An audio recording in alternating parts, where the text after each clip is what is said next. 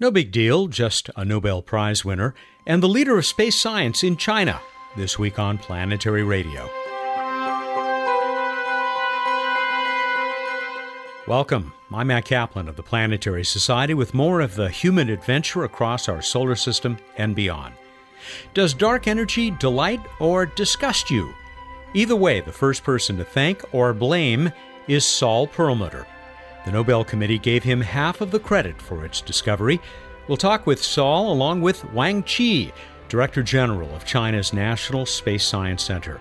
Then, just for fun, we'll talk with Kevin Hussey, creator of NASA Eyes. The growing collection of apps that will take you along with Cassini and Voyager are out to worlds circling other stars. Stay through this week's What's Up with Bruce Betts for a lovely message that Carl Sagan created for future Martians. It was 20 years ago today, more or less, that we first heard the expansion of our universe is accelerating. 2 decades later, we still don't know why, but we do know it was predicted by Einstein's general theory of relativity and then rejected by Albert himself as being too crazy. When the Nobel Prize for this discovery was awarded in 2011, half of the credit went to Saul Perlmutter of UC Berkeley. Saul is a physicist, of course, but as you'll hear, he is an experimentalist, examining the real, observable world to prove or disprove explanations theorists come up with, and sometimes to reveal corners of existence that catch those theorists by surprise. The recent biannual meeting of the International Committee on Space Research devoted an entire track to this 20th anniversary and to a review of what we know and don't know about dark energy. Not surprisingly, Professor Perlmutter was the lead speaker. Dr. Perlmutter just came out of the presentation that you gave to open the COSPAR sessions on dark energy. You seem to be having a delightful time talking about how you helped to get us, led the effort to get us to where we are now, which is, I think I described it to you a moment ago, as turning the world of astrophysics on its head. I do feel like it was such a lucky period to walk into a project where it was possible to ask something you really cared about, to be able to see a whole technique develop and have the experience of all the difficulties tying you down for years, but one by one working through them and getting to the point where you actually got a result that not only would have been fun, whatever the answer was, but turned out to be a surprise. So that was actually my next question. How great a surprise was this, that you found something that even Einstein thought, oh, that's silly, and he threw it out? What's funny is that at the time, your main concern as you're trying to do these projects is, this can't be right, we must have done something wrong. And so we spent a good fraction of a year, probably 6 to 9 months, just trying to track down every possible thing that could have gone wrong that may have given this result. And then finally, by the time you believed it, you had been staring at it for a year, so it wasn't like the surprise felt like a surprise in itself. It was just that you actually had to face the fact that the world was different than we thought. Well, it certainly came as a surprise, rather a shock, I think, to much of the world of astrophysics. I think it was most obvious once we actually started going out and giving the first talks about it. So by then we had gotten used to seeing it, but once you actually started presenting it to other physicists and astrophysicists, and they said, I remember in one of the very first talks I gave, a very prominent cosmologist, Joel Primack, stood up and he turned to the audience of physicists and said, you guys may not realize this, but this is a shocking result. And it forced me, of course, to stop and think, that's right, I've been worried about how to present it, but it actually really is shocking. You mean you needed to step back from it? Exactly, and I think just when you come back to the group, when you come back to the community, and then you digest it together, that's when you really start realizing what it is that you're seeing. Have you also thought about what I just referred to, that Einstein threw this out? And how you have vindicated him, as he has been vindicated over and over the last 100+ years.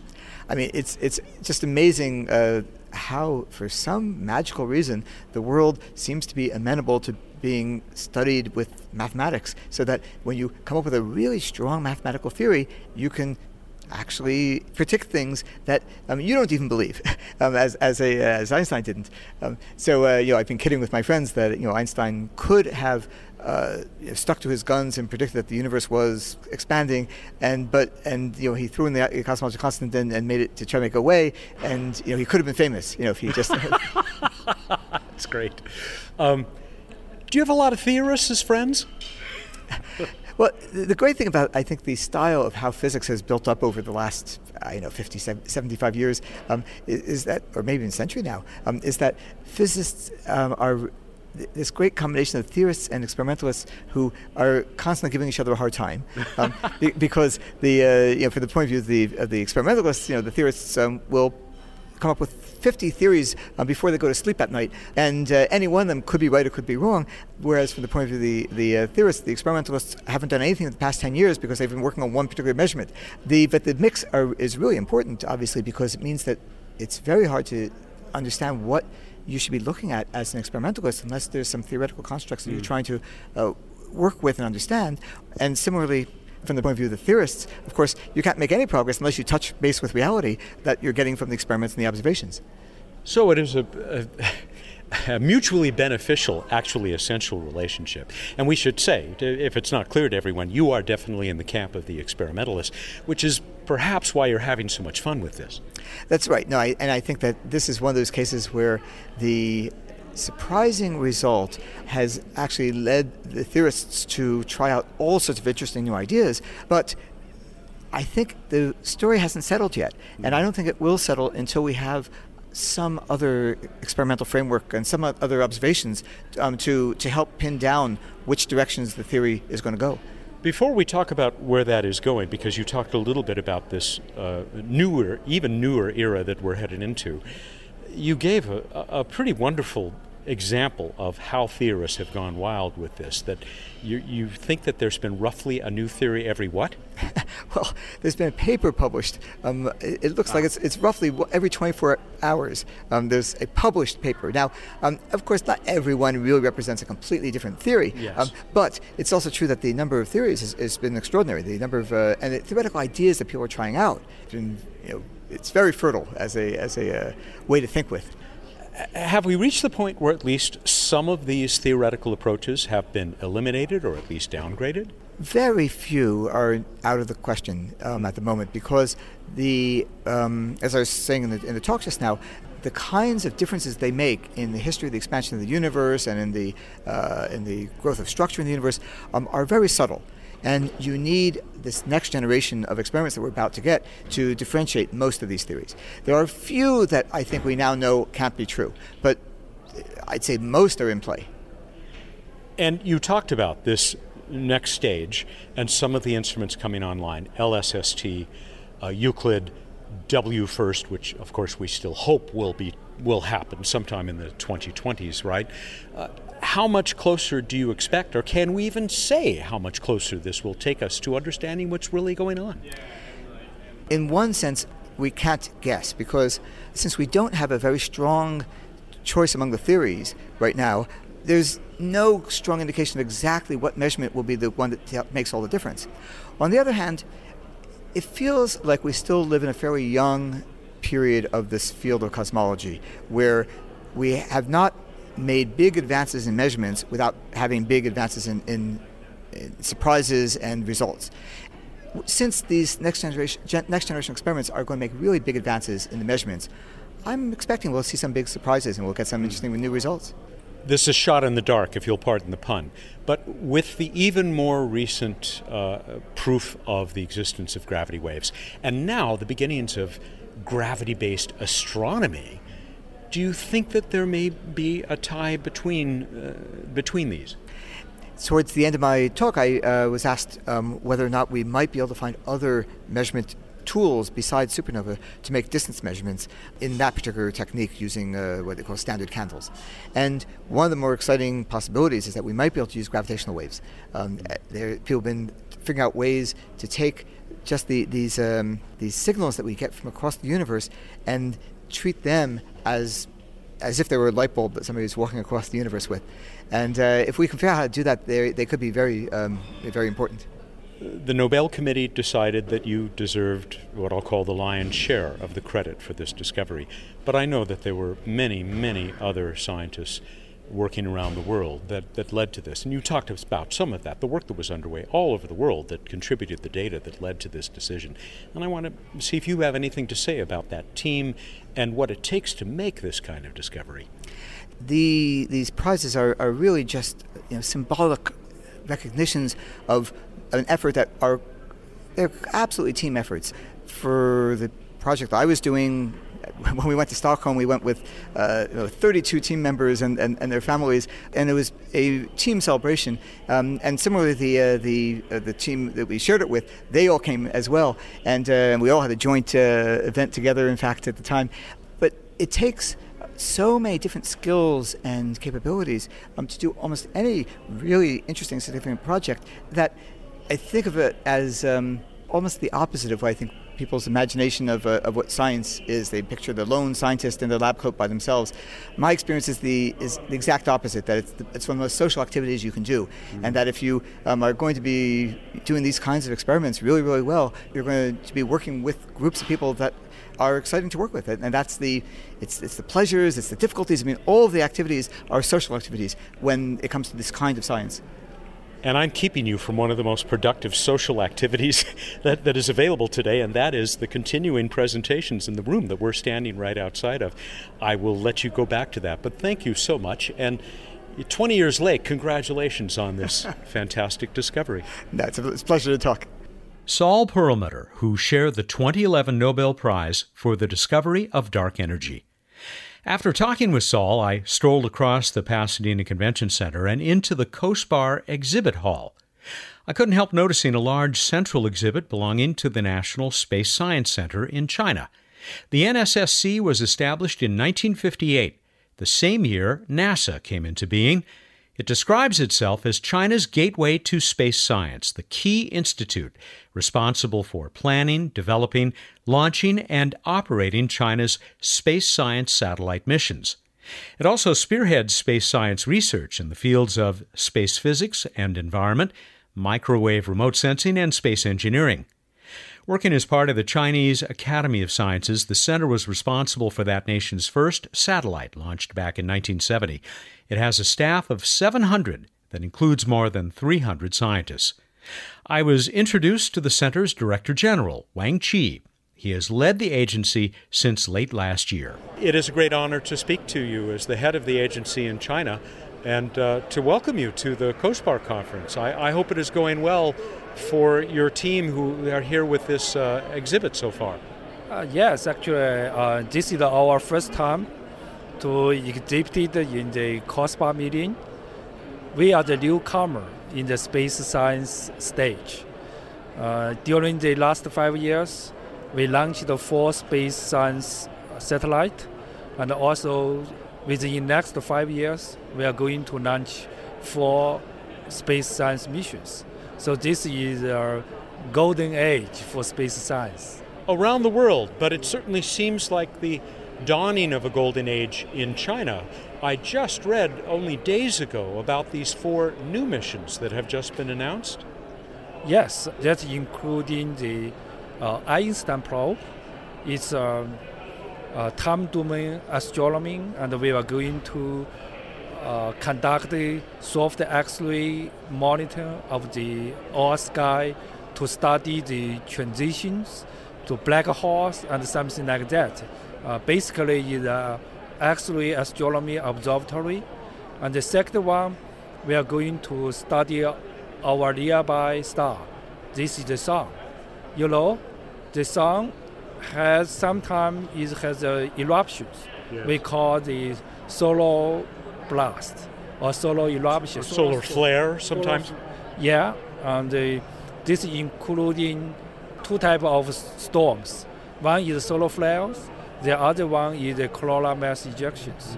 So we try to understand what the relationship between the solar flares and the coronal mass ejections and their relationship to the solar magnetic field. So this is the second mission. The third one we call the SMILE mission. That is called the solar wind magnetosphere and ionosphere field link explorer that will take the picture of the magnetosphere. As you know, even though we have already studied for the magnetosphere for more than 70 years, we have never make a global picture of the magnetosphere. So this will be our first time to have these opportunities. And this is a joint space science mission between European Space Agency and China. We are looking forward to that. And the fourth one we call the GCA. As you know, the American NIGO program, they have been successful in detecting the gravitational waves on the ground. By 2020, they will upgrade, and they will high sensitivities to observe the gravitational waves on the ground. So in the meantime, we will launch the GCOM satellite. The main purpose is to try to find the electromagnetic counterpart of the gravitational waves. So that means, where is the source of gravitational waves? Does the source emit the electromagnetic signals? We don't know. So we try to understand their relationship. So this is our 4 space satellite will be launched within the next 5 years. I am also thinking of the plans that China has, the successes that China has already had on the moon, our nearest neighbor in space, and the mission that is already coming together. You already have the communication satellite, right, that is ready to beam back science and images from the far side of the moon. Please talk about that. Yes, and in China, we have a different agency to take charge of the lunar and the deep space exploration. Our center is responsible for the science and application of this deep space program. This year, we will launch Chang'e 4, will go to the far side of the moon. We will do the soft landing.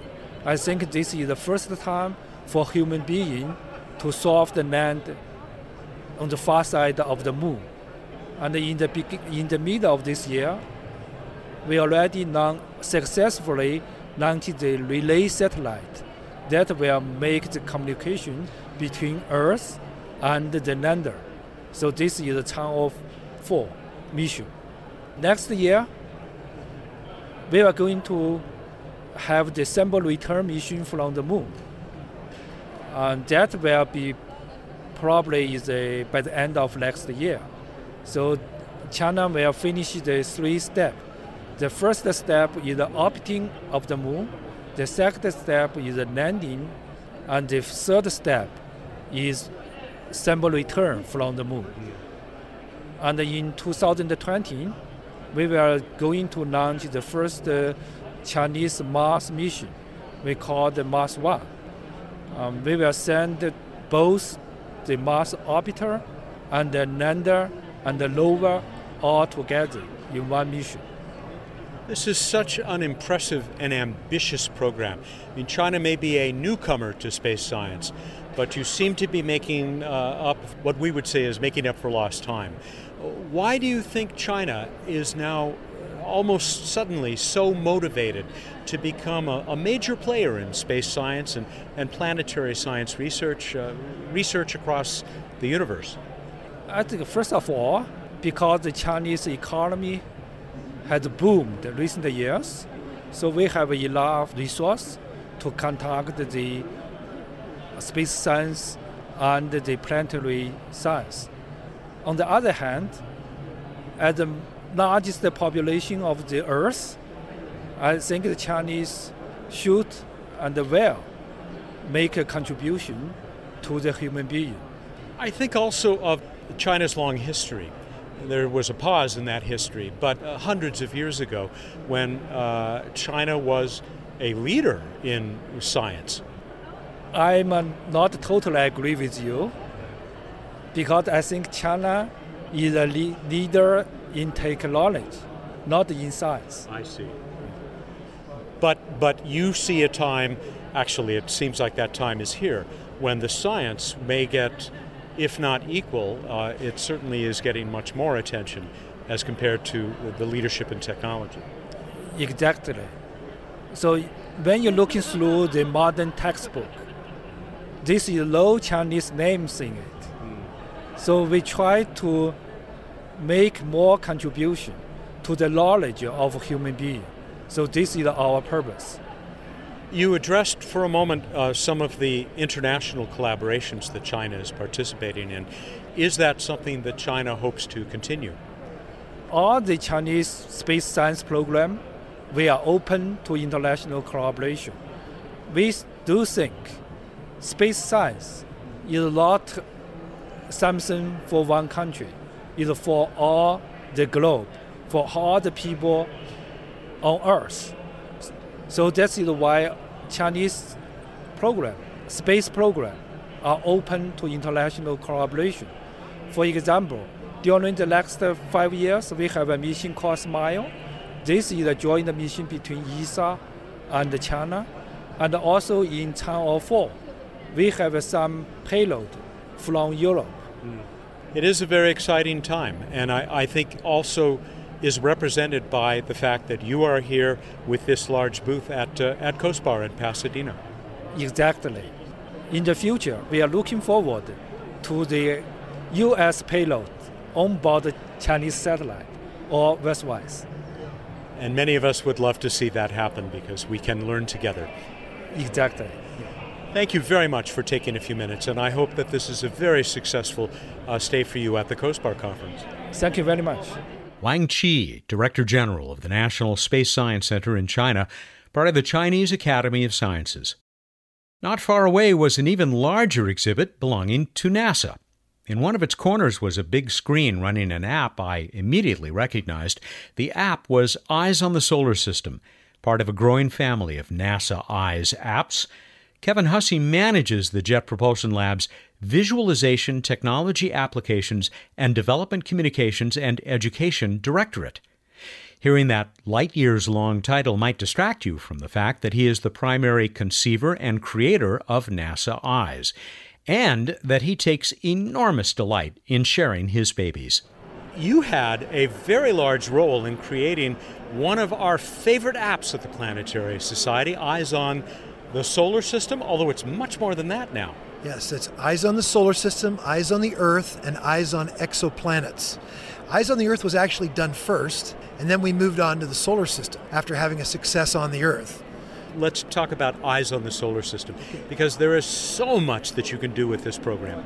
Eyes on the Solar System, I like to describe it as a virtual reality viewer for the entire solar system from 1950 through 2050. We have the robotic missions, almost all of them are included, so that you can virtually ride along with majority of the robotic missions. For example, you can ride along with Voyager as it flew past Saturn for the first time and be able to witness what it would have looked like if you were virtually flying alongside.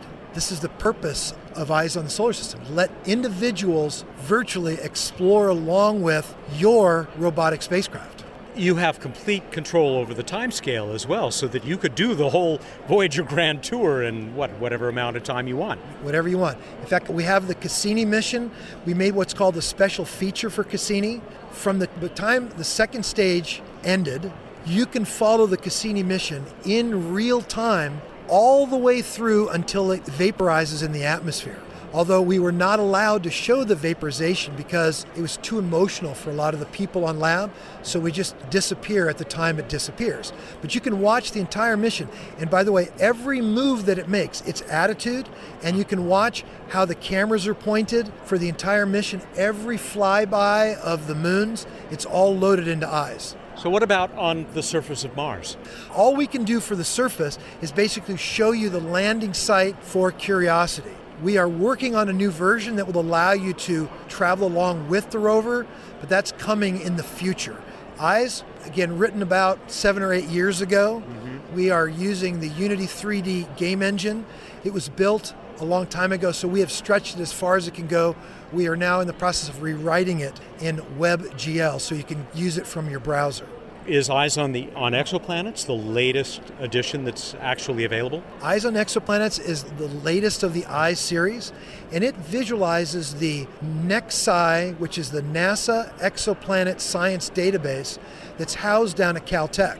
And every night after midnight, we go down and we look at the database, and we determine if there have been any more planets around distant stars that have been confirmed.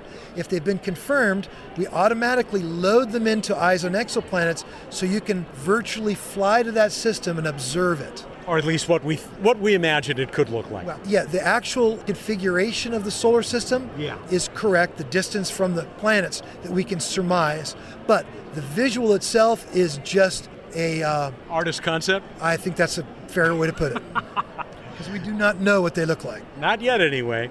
Isn't it incredible? I mean, you may be old enough, I know I am, to remember being told, we may never be able to detect or much less see a planet circling another star.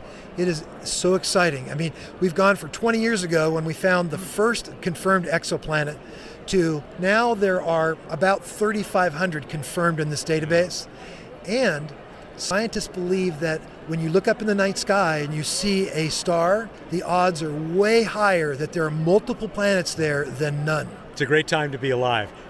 What were you doing? You had a little augmented reality Curiosity rover, or was that the 2020 rover, sitting here on the table I'm leaning on? It was the Curiosity rover, and it was sitting on the table virtually.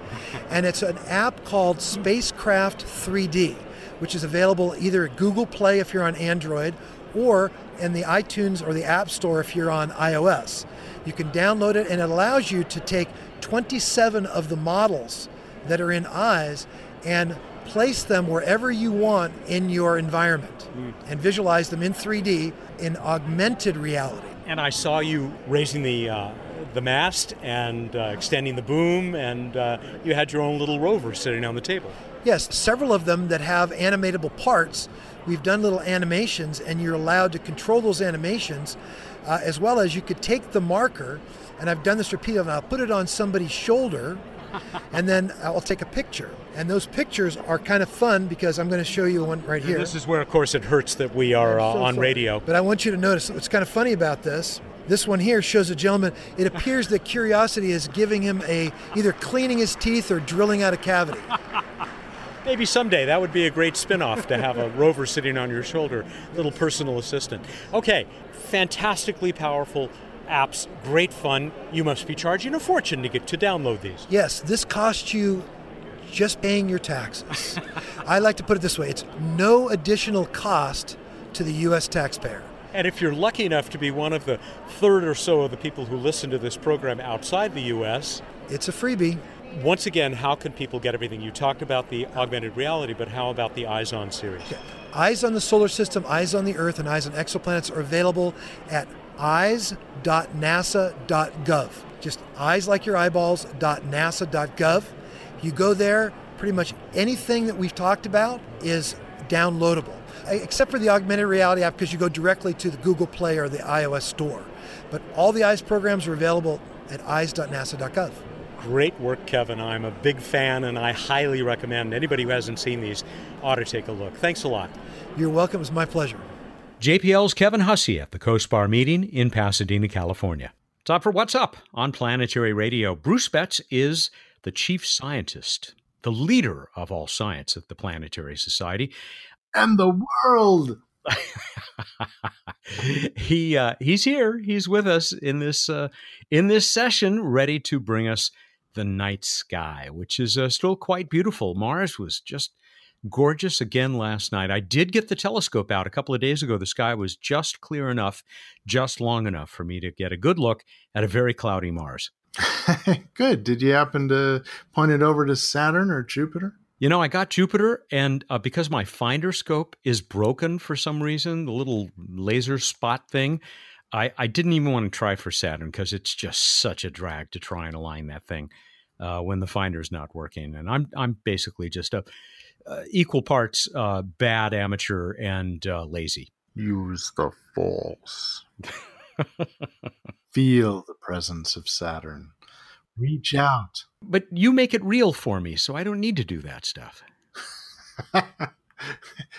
Well, let's get real. So yeah, that's what's up and will be for the next few weeks. But Mars will keep dimming, so see it soon, see it often. Mars in the east, southeast after sunset. Can't miss it. Still stupid bright, to use the technical term. It is reddish, orangish, and then as you rotate yourself across the southern sky, at least for we northern hemispherers, then you will see Saturn that Matt will ignore, but you shouldn't. Yellow Saturn, and then bright Jupiter, and then all the way over in the west, super bright Venus, which is getting lower, but you still can't miss it if you look fairly soon after sunset. So try a half hour to an hour after sunset and check out the 4 planets. Also, if you're picking this up early enough, you can still catch the Perseid meteor shower peak the night of August 12th and 13th. But there'll be increased activity several days before and after. It's a broad peak.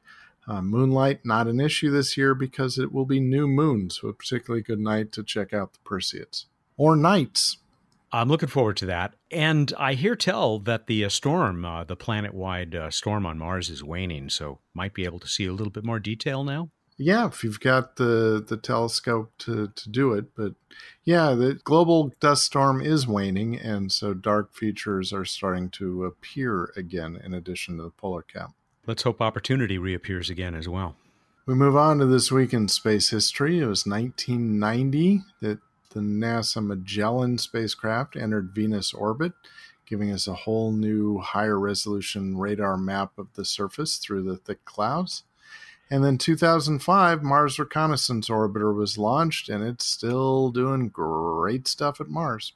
Yeah. We move on to space. Fact. You know, I can provide echo for you. You don't have to fake it. Darn it, I forget sometimes. We'll just do echo on top of echo for this. Ooh. In fact, we just did. Recursive echo. Perseid meteor shower going on right now. The source of the Perseid meteor shower is comet Swift-Tuttle, periodic comet with a current orbital period of around 133 years. So in cometary terms, it comes back around fairly often, but maybe not in people terms. Yeah, I guess not. But its debris, the crud that it's kicked out and now orbits in that orbit, Earth runs into every year. And we call it the Perseids. What a slob.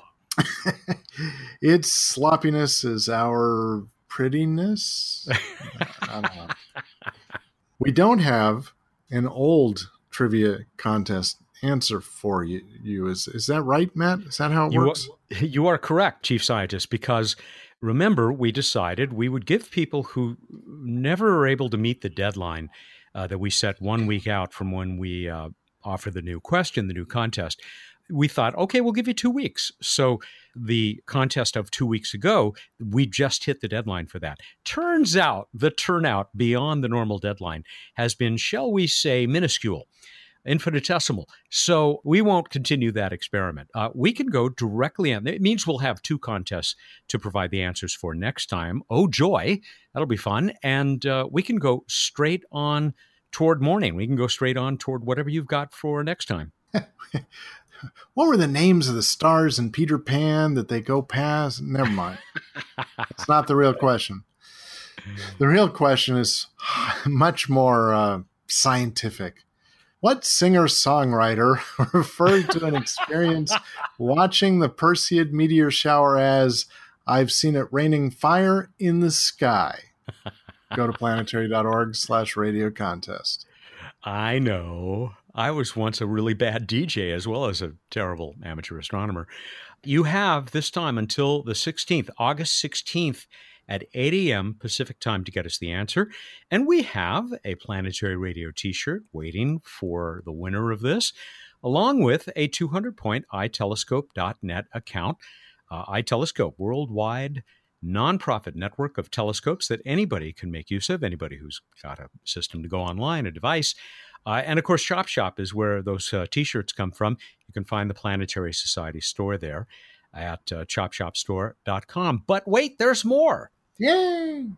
Have you seen Distant Suns? It was one of the first great astronomy apps Yes. created by, Mike Smithwick, who is still working on his own. He's been doing this for over 30 years. And he has a new version out. Now, I'll warn people, it's only for iOS. It's only for Apple devices. But it is, the new version is called Distant Suns VR, as in, say it with me, virtual reality. Because you can use Google Cardboard or some similar device and actually place yourself among the stars. It's pretty cool. And we have, this is not worth a whole lot because he doesn't charge a lot for the app, but we will give you a code that will, if you have an Apple device, get you this Distant Suns VR brand new release for free. And it's great fun. I played with it a little bit. I haven't done the VR yet. Got to find my Google Cardboard viewer, but it's really fun. Remember to use both eyes this time. Arr, matey. If only I could. Oh. Wait. Well, I'm glad you got to use that. Thank you. I'll get the timing a little better next time. I think we're done. All right, everybody, go out there, look up the night sky, and think about if a housefly lands in butter and then takes off again, does it become a butterfly? Thank you, and good night. You're really having fun with these, aren't you? Wouldn't happen in our house. It would have to be, and I can't believe it's not butterfly. Someone owes us money. I don't know who. Find out who. I'll get our huge staff to find out who makes that product. Bruce Betts is the chief scientist for the Planetary Society, but you knew that.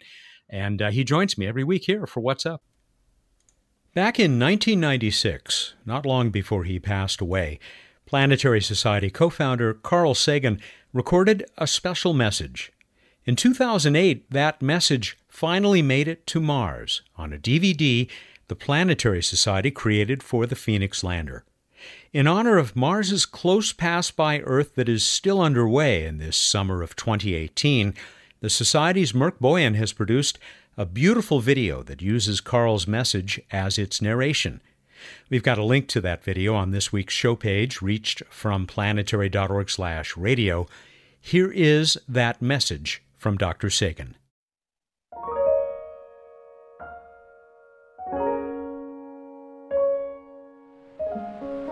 Hi, I'm Carl Sagan. This is a place where I often work in Ithaca, New York, near Cornell University.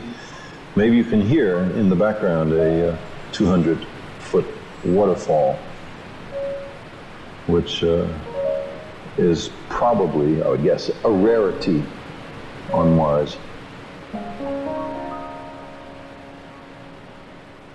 I don't know why you're on Mars. Maybe you're there because we've recognized we have to carefully move small asteroids around to avert the possibility of one impacting the Earth with catastrophic consequences. And while we're up in near-Earth space, it's only a hop, skip, and a jump to Mars. Maybe we're on Mars because we recognize that if there are human communities and many worlds, the chances of us being rendered extinct by some catastrophe on one world is much less. Or maybe we're on Mars because we have to be, because there is a deep nomadic impulse built into us by the evolutionary process. We come, after all, from hunter-gatherers, and for 99.9% of our tenure on Earth, we've been wanderers, and the next place to wander to is Mars. But whatever the reason you're on Mars is, I'm glad you're there, and I wish I was with you.